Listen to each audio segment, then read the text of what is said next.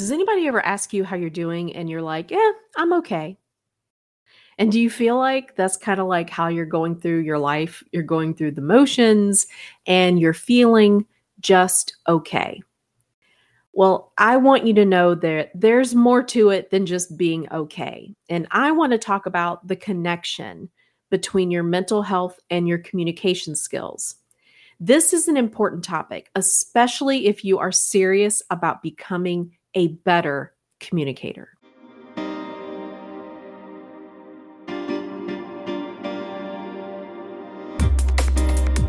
Welcome to the Communication 24/7 podcast, where we communicate about how we communicate. I'm your host, Jennifer Furlong.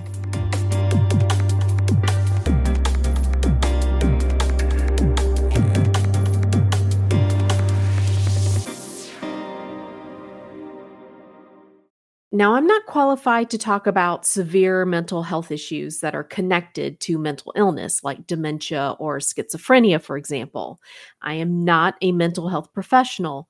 I'm not a psychiatrist. I'm not a psychologist. I'm not even going to pretend to have the skills needed to discuss how to address those types of mental illnesses. But as a communications professional, I am qualified to speak about the connections between mental health and communication. And there are connections. The first thing I want to say to you, though, is if you are having more than just a bad day and you think it's possible you're depressed or you're suffering from anxiety, you're having a mental breakdown, seriously, I have been there. Please reach out and get help from a professional. And when I say that I've been there, I truly have been there. And as a matter of fact, I have been there just within the past couple of weeks. I had a much needed conversation with my therapist recently, and you wouldn't really know it to look at me. If I chat with you on the phone, or if I talk with you over Zoom, or if I see you in person, I am very good at compartmentalizing and showing only what I want you to see. And I'm very good at focusing the conversation on a specific topic, or I'm focusing the conversation on you by asking you questions about the things that you want to talk about.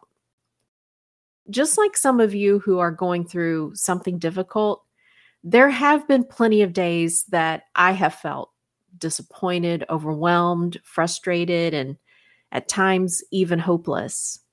And it's during those times that I go into my tool bag of communication skills and find something that I know will help. And that's what I want to share with you today in the hopes of helping you. I want this information to help bring about some self-awareness that, if applied daily, it can help improve your mental health, just like it has helped improve mine. It is all interconnected. Your communication will help improve your mental health, and in turn, your mental health will continue to improve your communication. The thing is, though, it does take work, but you know that already, especially if you've been listening to me for a while. Gallup released a well-being report about 6 months ago, and it was titled "Americans Reported Mental Health at New Low, More Seek Help." And in that report, they noted that by November 2020, 8 months after the pandemic began in the US, Americans' excellent assessments of their own mental health dropped 9 points to 34%, which was a new low since they started tracking the measure in 2001. Unfortunately, even though the pandemic has ended, you might feel as though your struggles have not. And those struggles continue to affect our well-being. Gallup's follow-up poll showed there was no improvement in Americans' assessment of their own mental health. If you are feeling the struggle, you are not alone. So where do we begin? Let's focus on sorting your thoughts out loud, which, according to clinical psychologist Carla Marie Manley, this actually helps us become more aware of what is taking place in our mind. In an article published by Health, yes, you heard that correctly, and if you haven't checked it out, Health please do so because I think it's great. But anyway, Manley said that speaking out loud causes us to slow down and access the brain's language centers. And in doing so, we become more conscious of our ramblings, which in turn helps us to become more intentional. Intentionality is exactly what we want in communication, especially when we are feeling overwhelmed. So, how does this work? Do I mean that you should talk out loud to yourself? Yes, that's exactly what I mean. I've talked about this before. The research shows that self-talk helps make sense of overwhelming conditions. And when practiced sufficiently, it can improve your mental condition and sense of confidence. But if it's practiced inefficiently, it can be detrimental to your mental health. Remember, I said it is all connected. So pay attention to your thoughts and speak them out loud to yourself. This way you can get clarity. And if you notice that your thoughts that you're saying out loud, that they are repeatedly negative, that is a red flag. Pay attention to that because repetitive negative thoughts are associated with a variety of depressive symptoms. In an article on positivepsychology.com, Elaine Mead identified 4 categories that negative self-talk tends to fall into. So this is what you need to pay attention to. The first category is called personalizing, and that means you blame yourself when things go wrong. Even if it's not your fault, you, for some reason, still want to take on the blame. The second category is called polarizing, and that means you see things only as good or as bad. There's no gray area or room for middle ground with polarizing. The third category is called magnifying, and that means you only focus on the bad or the negative in every scenario. It's doomsday, and you dismiss anything good or positive. And then the fourth category is called catastrophizing. And that means you just always expect the worst. So personalizing, polarizing, magnifying, and catastrophizing. Do any of these sound like you? If so, the good news is you can learn to lessen the negative self-talk and amplify more positive messages. By actively practicing this, you are also learning how to internally validate yourself. You can begin to build confidence in yourself. You can build your self-esteem and believe that you can and will survive the obstacles that come your way. This really is nothing new. The process of using self-talk or talking out loud to make sense of your situation and to boost your confidence in your ability to overcome the challenges that lie before you and to trust that things will work out. These things have been used in sports forever. If any of you have ever played sports, you know what all of that positive self-talk is all about. The applications span way beyond sports. The research in this field makes me confident that there are things that we can do, even if we're not playing sports, that will help improve our own mental health. And it does make me hopeful that if given some practical tools, you can rewire your brain so that you can look at the world with more clarity and optimism. Here are some practical steps you can take beginning today so that you can begin the process of rewiring your brain. I want you to practice them every day, and I want you to be able to see the positive effects that they will have on the quality of your life. Quality thoughts equal quality life. StreamYard provides easy live streaming and recording, allowing you to stream to multiple online platforms all at one time.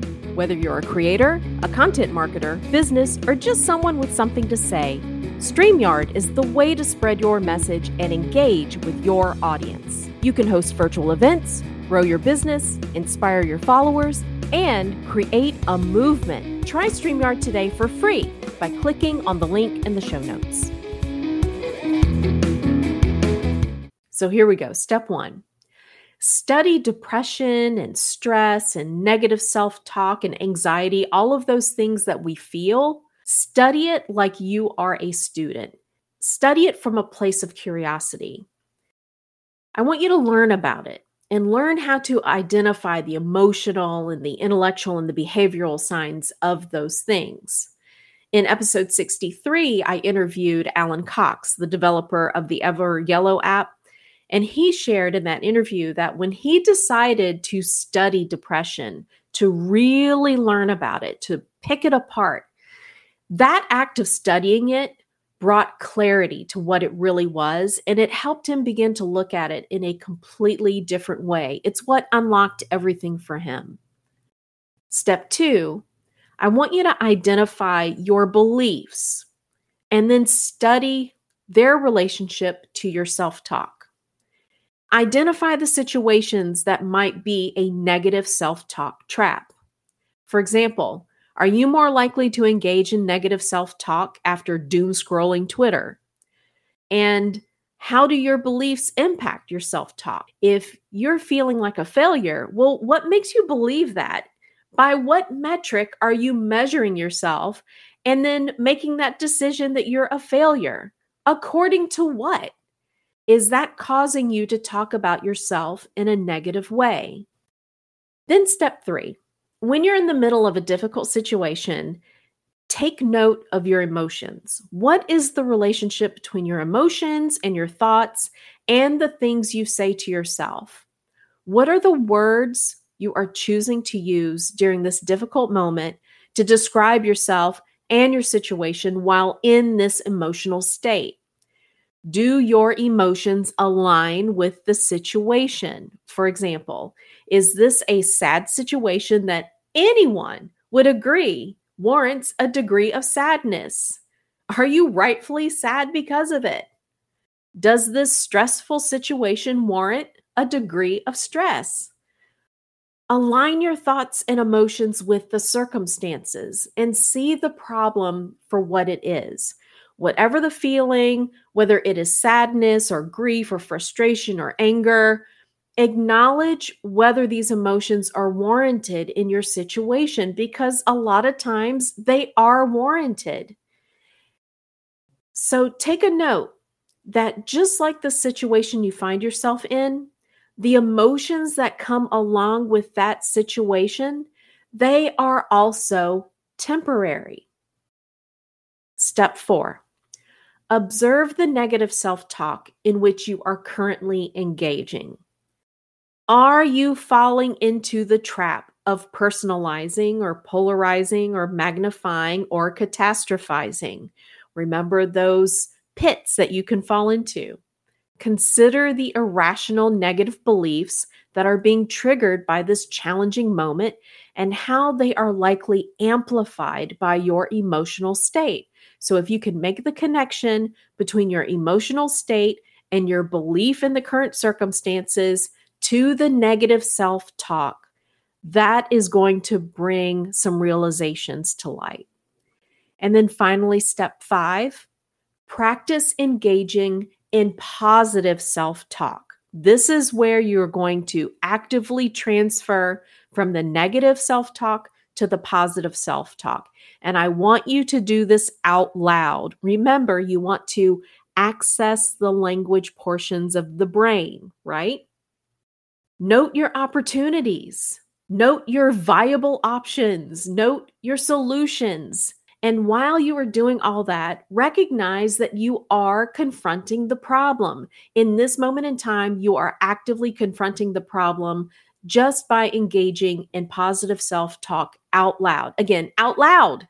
Talk yourself through the problem and accept that it's perfectly reasonable to be stressed during stressful situations. Recognize that situations are temporary and recognize that emotions are temporary.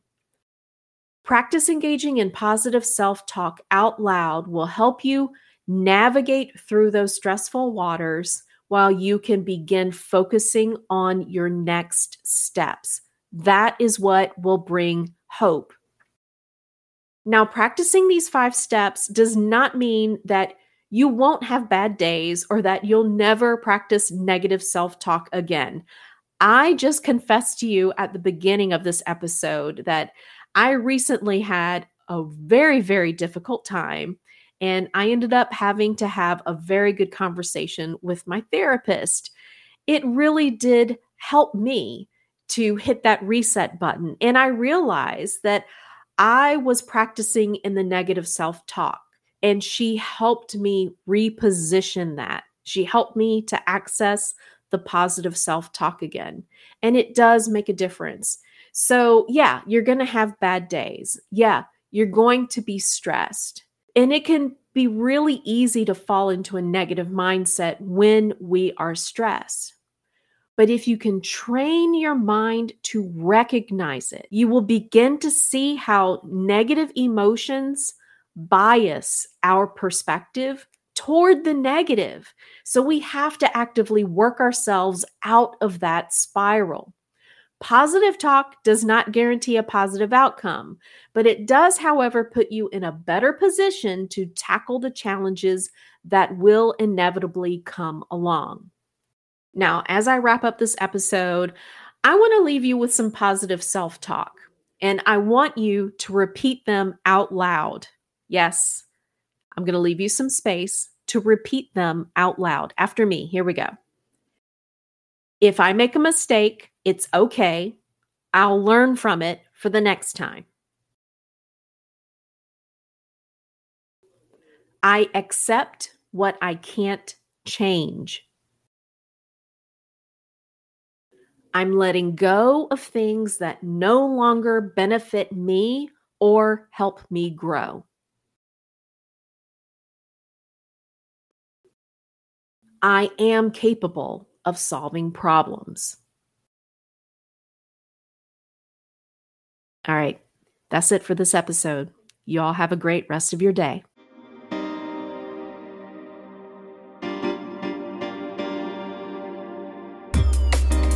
Thanks for listening. If you enjoyed this episode and you'd like to help support the podcast, please share it with others, post about it on social media, or leave a rating and a review.